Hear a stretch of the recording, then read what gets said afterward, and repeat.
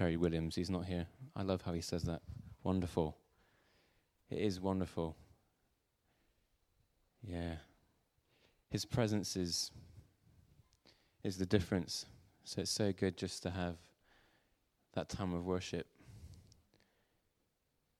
Without his presence, it's just a club. But his presence is the difference. It's what sets us apart. Thank you for praying for us yesterday. We did a burn in St. Paul's Southville from 4 till 10. It's the quickest 6 hours of my life. It was beautiful. We had 11 churches represented in the worship teams. 6 churches in our team. Did you notice that, Anna? This girl, oh my goodness. The authority that she led with was so good. So thank you, Anna. Not just singing, but also like speaking and praying for people. And I just want to thank everyone that came along and supported. Your presence was so appreciated. So thank you so much. I just wanted to, before we go into the talk, I just want to say something about our times on Sunday mornings. So we've got a lot of children, as you've noticed, and that is brilliant. That is such a blessing. But there's the challenge, as you can tell, is like engaging our children in worship. We believe that God sets us all in families. We're not meant to be alone. There's a temptation just to kind of like not engage our children and kind of just say, well, it was adult time, just, wait till you can go out. But my heart is that can we all go together? And I'm still working it out, if I'm honest. I'm still working out how we do it. So if you've got any ideas as I'm talking, please come and see me afterwards. But I think there's something really beautiful about a family worshiping together. So as you know, I've got 2 little girls, and I'm working out as a dad, how do I lead my children in worship at home? So I was thinking about it, like the home is the first church. The parent is the first pastor. It's my responsibility to teach my children how to worship, and I want to do that, and I'm working it out, if I'm honest. I don't have the answers. But I want them to love worship. I want them to love his presence. I want them to be sensitive to the Holy Spirit. And as you know, Eden has been diagnosed with autism, and so music doesn't always work. So sometimes, like loud music, she's like, But sometimes it does work, and it's just working out, how do I engage her imagination? How do I engage her creativity, her life? As you know, she loves to run. She loves her trainers. She just wants to run around the hall. But how do I engage that as a dad? How do I say, that's how God's made you? Worship him how he's made you. So saying that, I don't have all the answers, but let's journey that together. Let's work it out together. Let's pray about it. There are children as well. So obviously, Eden and Faith are my girls first. They're mine. But actually, they're also part of this family. They're part of this church family. So I'm also looking to you to help me. Wonderful. Something for you to think about and pray about. So we've started a discipleship series, as Mum said. 2 weeks ago, Dad started it off with what we do matters. What we do with our lives every day matters. It's online. If you haven't heard it, check it out. If you haven't got a computer, we'll give you a CD, whatever you need. Have a listen. And then last week, we invited Jonathan Lee from Crisis Center Ministries to come, which actually was genius. I don't think we actually realized that, did we? Completely by accident. He then talked about basically the similar message, what we do matters. But then he also brought in what we say matters, which is actually the title of this talk. So it's so funny how that works out. But the basic structure of what we're doing is going to be a short talk, about 20 minutes, and then we're going to break up into smaller groups. And I've got a little leaflet with some questions and the verses. If you're a reflector like me, I can give it to you now, if you want to see the questions now, or if you don't mind, that's fine. So, do you mind handing it out? If you want the handout now, raise your hand. Don't worry if you don't want it. As long as you still listen to me, that's the main thing, eh? But it's just for the reflectors among us. I don't like being put on the spot sometimes. Like, what do you think about that? I don't know. But yeah, you've got a hand over here.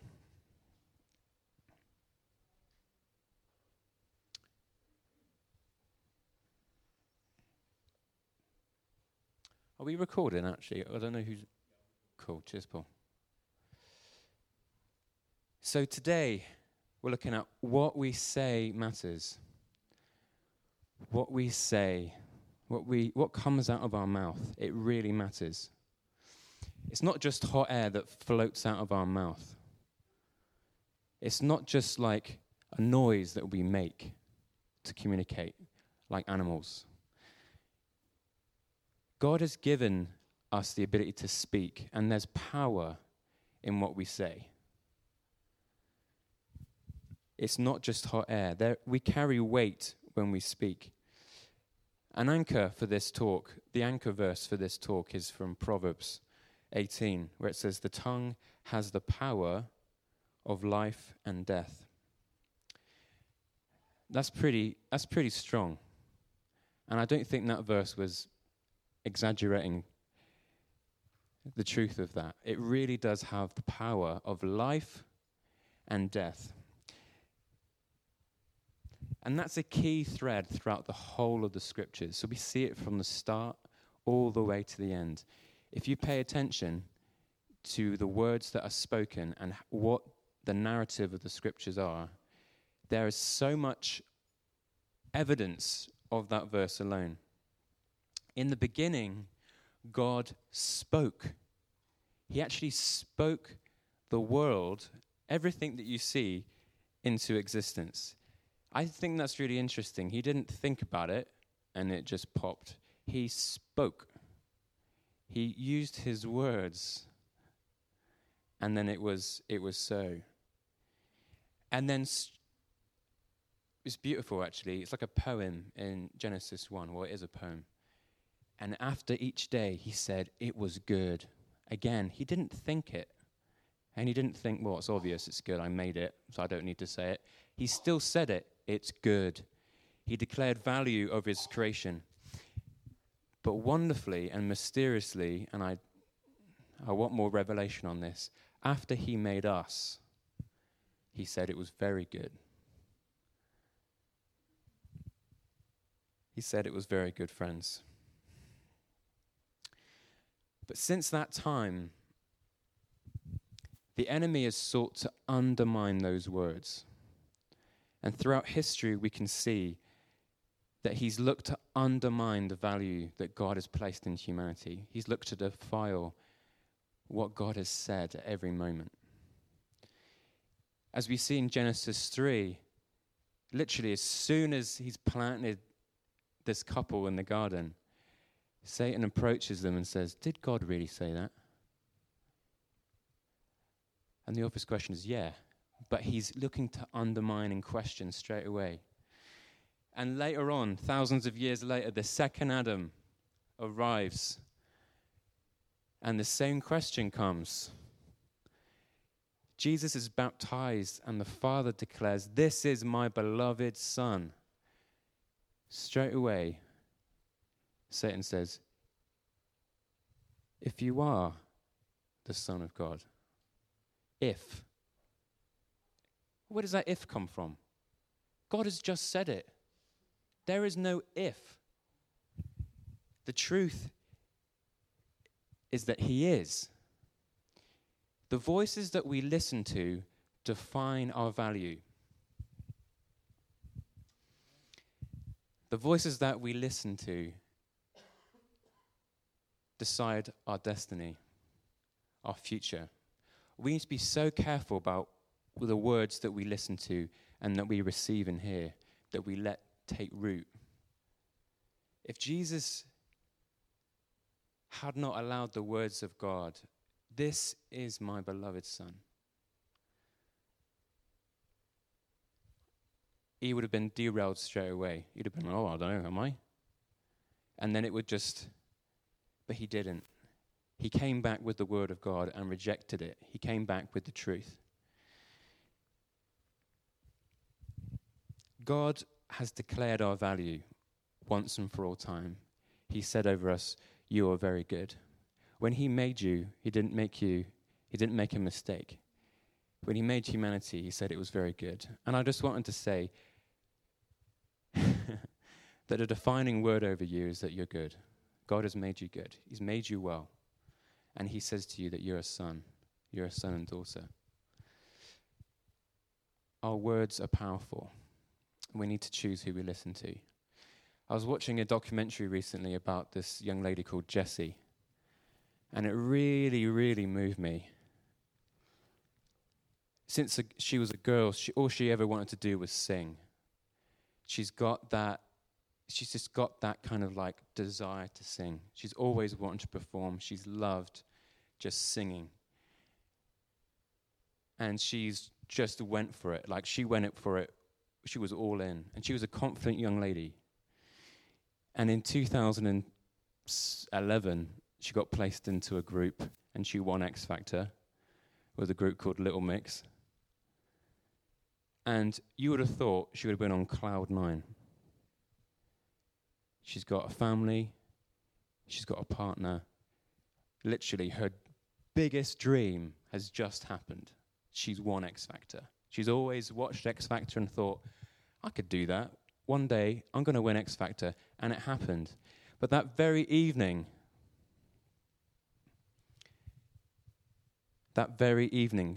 she was bombarded with words from the pit of hell. She was bombarded with words like, "You are the ugliest thing I've ever seen. You're a fat, ugly rat, and your face is deformed." And it just kept coming, and it kept coming. Words. Now, you could say, if words had no value, if you track with me for a second, if words had no value, and these complete randomers are saying this to this girl, it doesn't matter. It doesn't matter. It's like, whoa, you're like, who cares?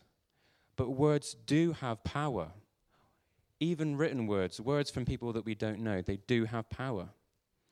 And the tragic thing is that she started believing them.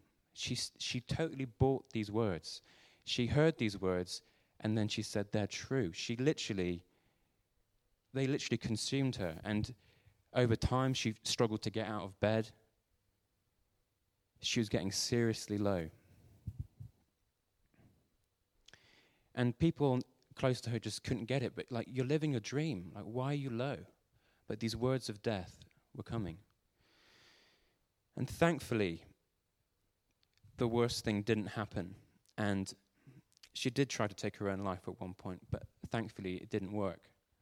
And now she's got the support that she needs, and she's now helping other girls that are subject to cyberbullying.